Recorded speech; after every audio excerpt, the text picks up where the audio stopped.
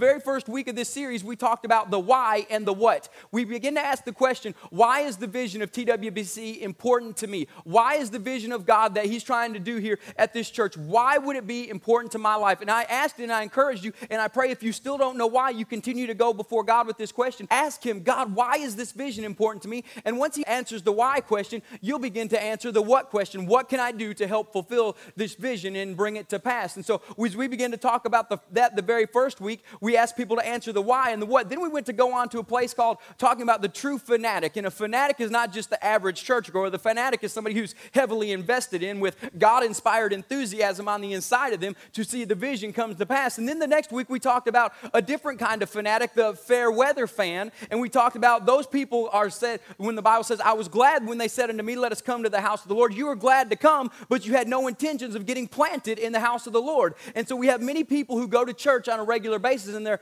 glad they get to go to church, but because they're not planted, they quickly become a very fair weather fan and don't accomplish what God's called them to accomplish. And so we don't want to become a fair weather fan. We want to be planted in the things of God. And then last week we talked about which out are you? Are you the cop out, the drop out, the hold out, or are you the all out? And I believe with all my heart we're a church full of all outs. Amen. And we're going to watch the vision of God begin to come to pass. Amen. Give God a hand clap this morning. That's good stuff. And so this morning, we're going to talk about the home run. And many of you, if you know me, I know absolutely nothing about baseball. And so I'm not going to stand up here and begin to pretend that, hey, I got all the answers to all the Rangers' problems. I do know one problem that they have is y'all were clapping for Josh Hamilton. He's not a Ranger any longer. He's an Angel, amen. Spiritually, that's a good thing, but sports-wise, I'm not too happy about that. So Josh Hamilton, applaud him all you want on that video, but you better not cheer for him this year because he's not a Ranger anymore. So as we begin to talk about this, have you ever noticed nobody who ever plays today's professional sports has ever got to where they're at in this professional sport they were in without first being a fanatic of that sport? They lived it, they breathed it, they eat it, they're gone 24 hours a day, 7 days a week on the road playing ball tournament after ball tournament, whether it's soccer or basketball or whether it's football or softball or baseball. It doesn't really matter what it is. Nobody ever became a professional athlete at a sport they were not a fanatic about at one point. Now, there are people playing the game now who have lost their love for the sport, but I guarantee you there was a time in their life that they were a true fanatic of the sport and they had true enthusiasm about what they were doing. And can I tell you, if you're going to get into the field of play for the vision of God of your life, you've got to start out by being a fanatic. You've got to start out not just being glad to come to the house of the Lord, but getting planted in the house of the Lord so God can move you on to greater and mightier things. As we begin to talk about what you're called to do in being a fanatic, when you begin to answer the why question in your life, God's going to begin to make you a fanatic about what you're doing. The why question is this: God, why is this vision important to me? And some of you may not know why. Well, the Word of God says this about your why question. The Word of God goes on to say right here with the why, He says in John 16:13, but when He, the Spirit of truth, comes, He will guide you into all truth. He will not speak on His own. He will only speak of what He hears, and He will tell you things that are to come. God is going to begin to reveal to you why this vision is important to you and what's going to take place in your personal life throughout this next year as the vision of God begins to take place in your life, and your why will become very important. And once your why becomes very important, your what's going to even become more important, and your what will begin to accomplish the why and begin to answer those needs in your life. And the why question we talked about last week, there's three types of people. It's those who watch things happen, those who ask what happened, and those who are empowered by the Spirit of God and make things happen. So once you get your why answer, you become automatically, number three, empowered by the Spirit of God to make something happen for the vision of God to come into place. Now here's where the biggest issue comes in with this whole vision thing. We've got the why answered, we've got the what answered because we're planted and we're not fair weather fans, but we're truly invested with all of our heart. But here comes the biggest question. Pastor, I know my why and I know my what, but I don't know how to begin to go about doing what God's called me to do to bring this vision to come to pass. Well, everybody say this with me. I have a home run on the inside of me.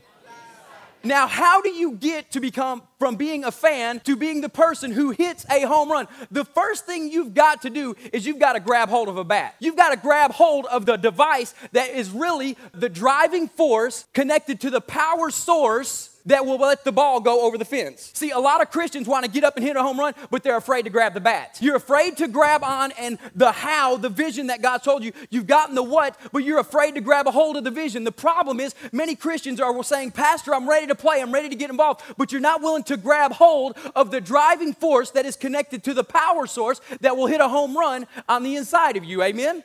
So the first step, if you're going to accomplish the how and get this done so you can see the what take place to answer your why question, is you're going to have to grab a hold of the vision. Amen.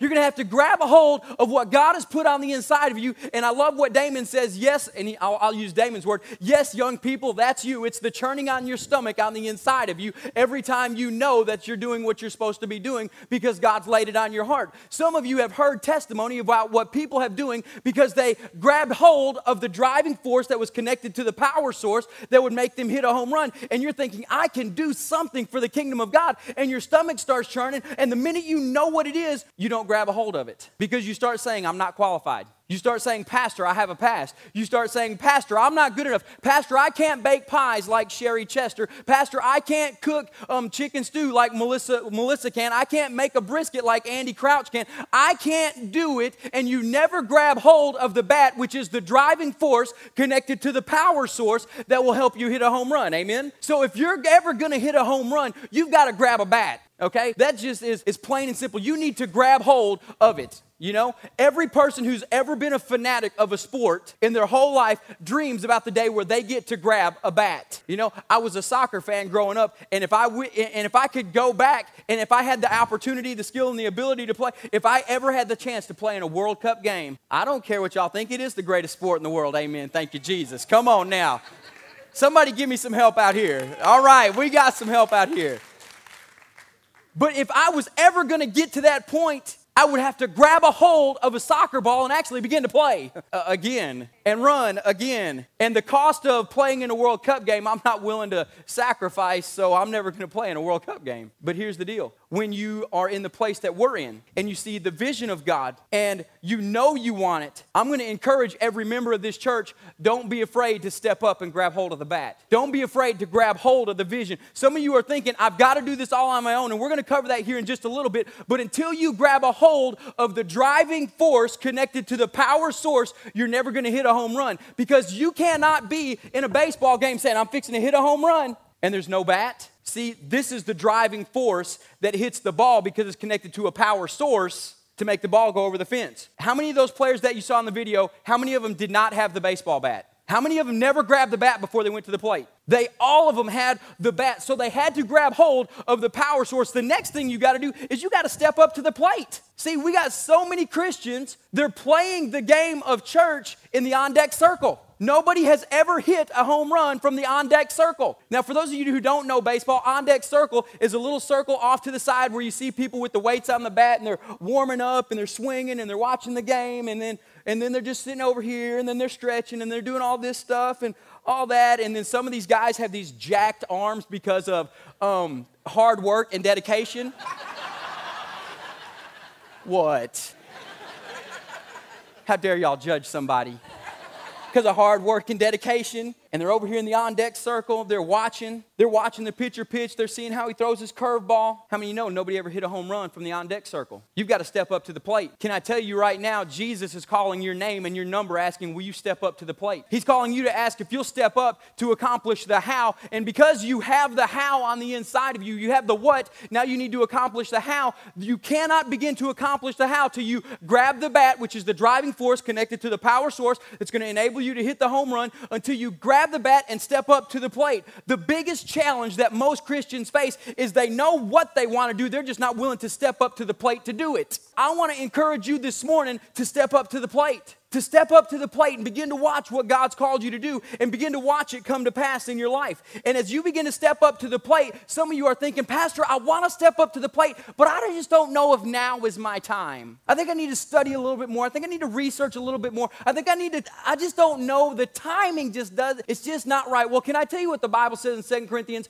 The Bible says now is the time of salvation. The Bible says in Hebrews 11:1, now faith is. So if you keep putting off stepping up to the plate, more than than likely you're never going to step up to the plate because God always operates in the now scenario to get something to come to pass. And now stepping up to the plate doesn't mean you run out and just throw up a tent and start selling lemonade. Okay, we're gonna get to this here in a minute. Stepping up to the plate, grabbing hold of the bat means you accept and say, yes, Jesus. Everybody say, yes, Jesus. I'm going to do what you've called me to do, and I'm going to walk it out to fruition. You say, yes, Jesus. You just accept the call. God will begin to work out all the rest of the details later. So now that we've actually got you on the field of play and you're willing to step up to the base and you're willing to do what God's called you to do, now that you're actually, what I would say, actually in the game, amen? See, we still got some people who are still in the stands. You're doing great at the fanatic part. And I am greatly excited about that because we got a lot of excitement, God-inspired enthusiasm going on. But now it's time for you to move from the role of fanatic to the role of player. Now it's time for you to move from the top balcony seat that you've been sitting up there cheering from the cheap seats, applauding everybody else for what they're doing. No, Jesus is calling your number to come step down on the field, grab a hold of the driving force that's connected to the power source to see a home run take place. He's not asking you to go to the on-deck circle. He's asking you to go step up to the plate. Now, when he's asking you to go step up to the plate, a lot of people, you have this fear that you're there all alone. You're never there all alone. You are not there all alone. Everybody say, I'm not alone. See, some of you think that because you're there all alone, you're afraid to step out and do it. You're not there all alone. You have a team behind you. The first thing I want to tell you is when you step up to the plate, the one thing you got to do before you go to first base, and this is the first point of the message, all that other stuff was just preview, and you can just have it for free, amen? The first point of the message this morning, I'm going to call it first base this morning, is you got to figure out the bases. You have to figure out how to run the bases. You know, my kid's going to play baseball this year, and my greatest fear as a parent, because I am Mr. overly crazy competitive parent, is my kid's going to smack the fire out of the ball and then run the bases backwards. So I got in the backyard last night. I'm telling you. Okay, I'm going to confess my sins right quick. I tell everybody I'm not going to coach my kids because I'll lose my career. That is my biggest concern. I will lose my career by coaching my kids. And so if you ever wonder why your pastor is not coaching, is because I know my limits. Now that I have my sin issue out of the way, maybe the message will be a little bit more anointed, amen? You got to learn how to run the bases. When you're standing up here at home plate and you just crack the bat, and it goes over the outfield wall, some of y'all are thinking, well, it's naturally a home run. They naturally put a point on the board. No, the batter still has to run the bases. And listen, if the batter hits a home run and it goes over the fence and he runs to first and touches first, but as he's running to second, celebrating in all his glory, he just happens to step over the base and doesn't touch it, gets all the way around to home plate, and he does this. This is my favorite part. He walks in and goes boom and throws his helmet down, and everybody's jumping around and acting crazy. Y'all, that's awesome on a walk-off home run. I'm just saying. You want to know what the umpire's going to say? You're out. You got to learn how to run the bases. The Bible talks about this on learning how to run the bases. This is what it says in Habakkuk chapter number 2, verse 2. It says, write the vision down, make it plain on tablets, so he who reads it may run with it. Listen, most Christians get a vision, they grab a hold of the bat, they step up to the plate, they hit a home run, but the problem is you still got to walk out the bases. You got to walk out the bases. The Bible says this, if you're going to walk out the bases, first base is this, write the vision down. Well, some of y'all are saying, well, did Miss Sherry Chester come to you with a written down vision of how many pies she's going to bake? I said, no, but see, writing the vision down can be as simple as this. Coming to your pastor, your associate pastor, your worship pastor, your youth pastor, your children's director, and saying, hey, this is a God-inspired vision. I've grabbed hold of the driving force connected to the power source that's going to hit a home run. I've grabbed a hold of it. I've stepped up to the plate. Here's what I'm going to do. Here's my vision. You want to know what we need to do as a staff? We need to write it down on the calendar. Amen. Some of y'all think, well, that's silly. Do you know how many events take place in this church on any given day? And if somebody doesn't begin to write it down, and if it's not written down correctly, it doesn't get put in the bulletin correctly, it doesn't get put in the email correctly, nobody really knows your vision, and your vision is going to flop because you didn't run the bases right. See, when the Bible says write the vision down, it doesn't mean you got to have every detail of how you're going to do it written down in paper. It means you need to have a plan and a purpose of how you're going to walk out what God told you to do, amen? And so in your how, what are you going to do? How are you going to accomplish the what part of the scenario? The first thing I want you to do is write it down. Another reason I want you to write it down is so you can stick it in your Bible and you can pray over it, because today you're excited in church and you're saying, Pastor, I got my home run on the inside of me. Here's what I'm going to do. You're going to wake up tomorrow morning and say, oh, Lord Jesus, what did I do? See, but when you write it down and you commit it before the Lord and you commit it out there so you can read it every day, and pastors and your teachers and your surrounding close circle of sphere of influence that stands with you and agrees with you on things can pray for it every day. It starts becoming a reality because you start running the bases correctly. So once you get to first base, your first base is this. I need to write it down. I need to make it plain so that I actually know what I'm talking about. I tell people this all the time. Until you can write it down, you don't need to attempt to do it. People come to me, Pastor, I got a message that I want to preach. Write it out. Because until you write it out, you really don't know what you're going to say when you get up here. I literally go over my message at least 15 times, preach it fully all the way through 15 times before I ever preach it to you the first time. I know what I'm going to say when I get up here. Now, sometimes I got to confess my sins. And yes, the Spirit will lead to say some certain things different. But I know what's written down because I know the vision that God is trying to get across to the people He's working for and to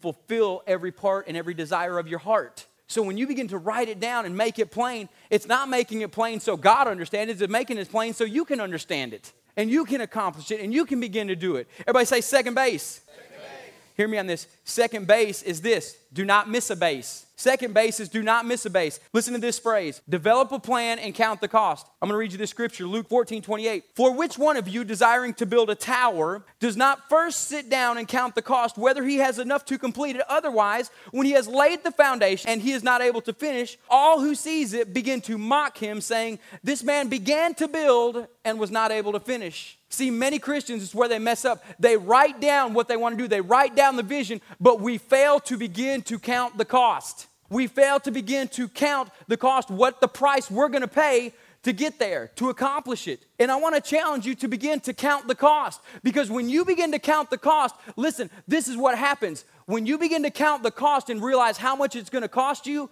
it's no longer a vision, it's a sacrifice. See, church doesn't like the word sacrifice. Sacrifice means to do something to the point where it causes a lifestyle change. A lot of people don't give a sacrificial offering, they give an offering because they don't give until it causes them to have a lifestyle change. They give until they can't give no more, so we're not having a lifestyle change, but I'll give you an offering. When you begin to count the cost, it becomes a sacrifice. David said this, I will not give God a sacrifice that costs me nothing. I will not give God a sacrifice that costs me nothing. See, I want to encourage you, do not miss a base. When you begin to run the bases, if you miss the base of counting the cost, you're going to get halfway into the vision and you're going to realize, Pastor, it's too much for me. Pastor, it's too much for me. This is where I challenge you to rely on the coaches who are in your life. And some of you are thinking, Pastor, why do you need base coaches when they hit a home run?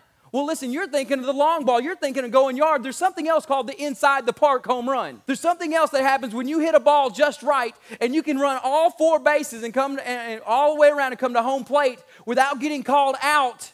Your base coaches are the most important people on the field because your first base coach is doing this. And y'all ever seen how crazy some of them people look? And then you get over there to the third base coach because when he's rounding second base, he's looking to the third base coach, and the third base coach is going like this. He's got both arms.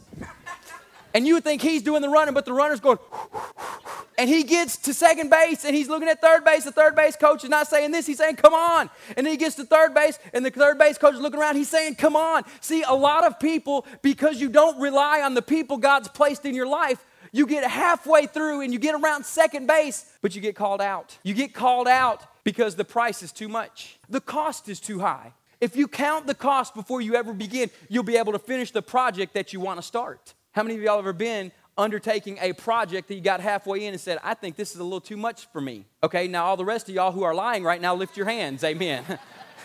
Because we've all been there and we count the cost. The problem is when you're counting the cost, and I'll use my example of building a play set for your children in the backyard that has 25,000 million jillion pieces, and you get halfway in and you realize it's a little bit more than you were bargaining for, is one thing. When it's souls on the line and you not counting the cost causes people not to be in heaven one day when you're there, it adds a whole different dimension to the seriousness of counting the cost. The thing you need to be encouraged about, if God told you to grab the bat and step up to the plate, don't let counting the cost stop you from fulfilling the vision. Well, let counting the cost do this. Cody, can I use you as an example? Let counting the cost do this. If Cody has a project that God's laid on his heart to do, Cody says, I'm going to do this project. But God says, Cody, I don't necessarily want you just alone to do this project. I want somebody else to be involved with this project with you. I want somebody else to help you out in this project. Cody's just thinking in his head, this is the project, this is my vision, I'm stepping up to the plate, I'm grabbing the bat, I'm fixing to hit a home run, I'm going to help God fulfill the vision. God may be saying, you're going to hit a home run, but hey, I need you to have some people involved in this. And so Cody gets in the middle of counting the cost of the project that he's doing and says,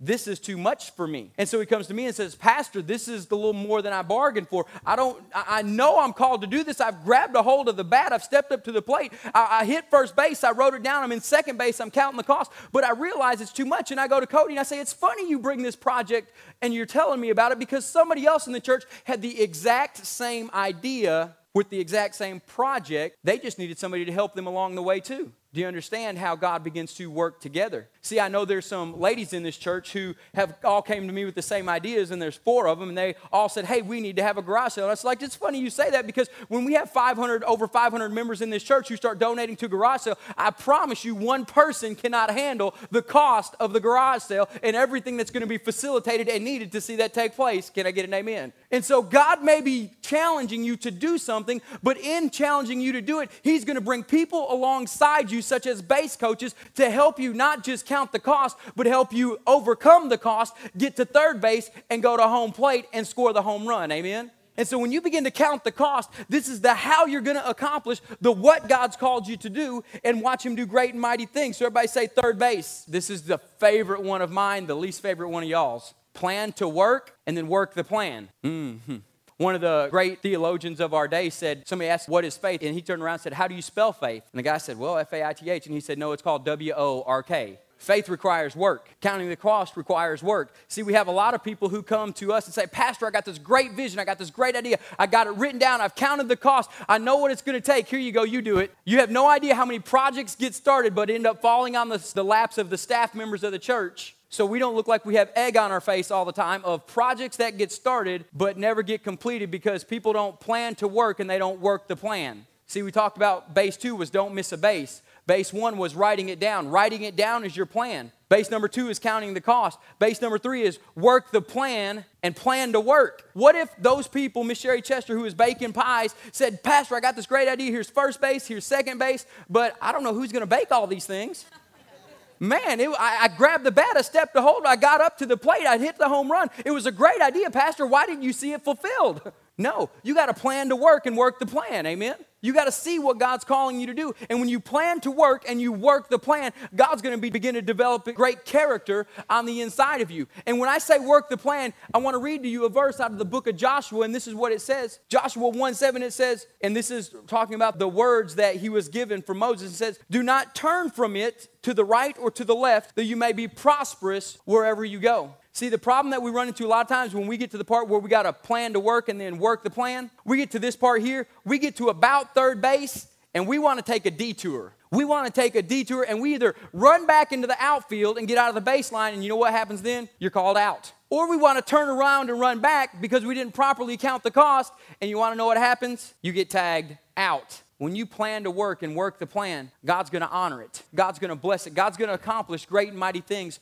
through it. And so when you begin to plan to work and work the plan that God's given you, watch how God can begin to bless every area of your life. Listen, home plate. Let's cross home plate together. More importantly than that, let God bring you across home plate. The Bible says this in Zechariah. It says, not by power, not by might, but by my spirit, says the Lord of hosts. If we're going to see TWBC shine brighter, shine farther than we ever have before, we can say, God, we've done all this thing by our own power and your might, but God says it was supposed to be by my spirit, says the Lord. There's going to be days in the vision when you start getting to a point when you're going there, you got first base, you got second base, you're on your way to third base, and you've crossed it, you're headed home, and you're running out of juice. You're running flat out of juice. Have you ever seen the ball players who can smack a home run, but it just falls shy and it hits the top of the fence and it comes back onto the field? Now they got to run because you were hoping for it to be an out-of-the-park home run. It ended up being an inside-the-park home run. And you get it past third base. You want to know what a lot of them are doing? Their legs are burning.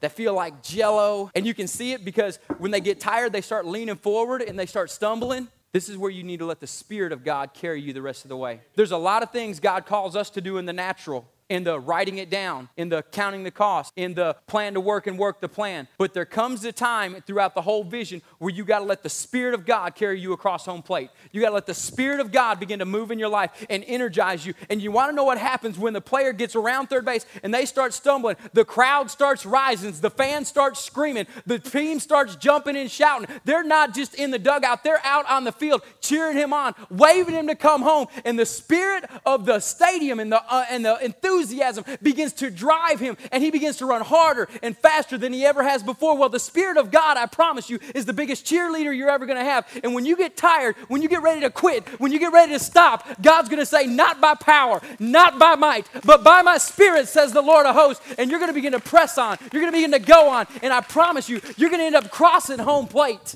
to a resounding applause, not necessarily from man, but from all the hosts of heaven. And when you cross home plate, get ready. God's going to fulfill a vision through you. And when we begin to cross home plate together at the end of this year, when Shine Brighter, Shine Farther has been accomplished, because we are accomplishing Shine Brighter, Shine Farther, get ready for the greatest applause you've ever heard. When we begin to burn the note that this church has paid off. When we look out there and cars aren't parked in the mud, but they're parked on a beautifully paved parking lot. When we have people who have been born again. Amen. Give God a hand clap of praise.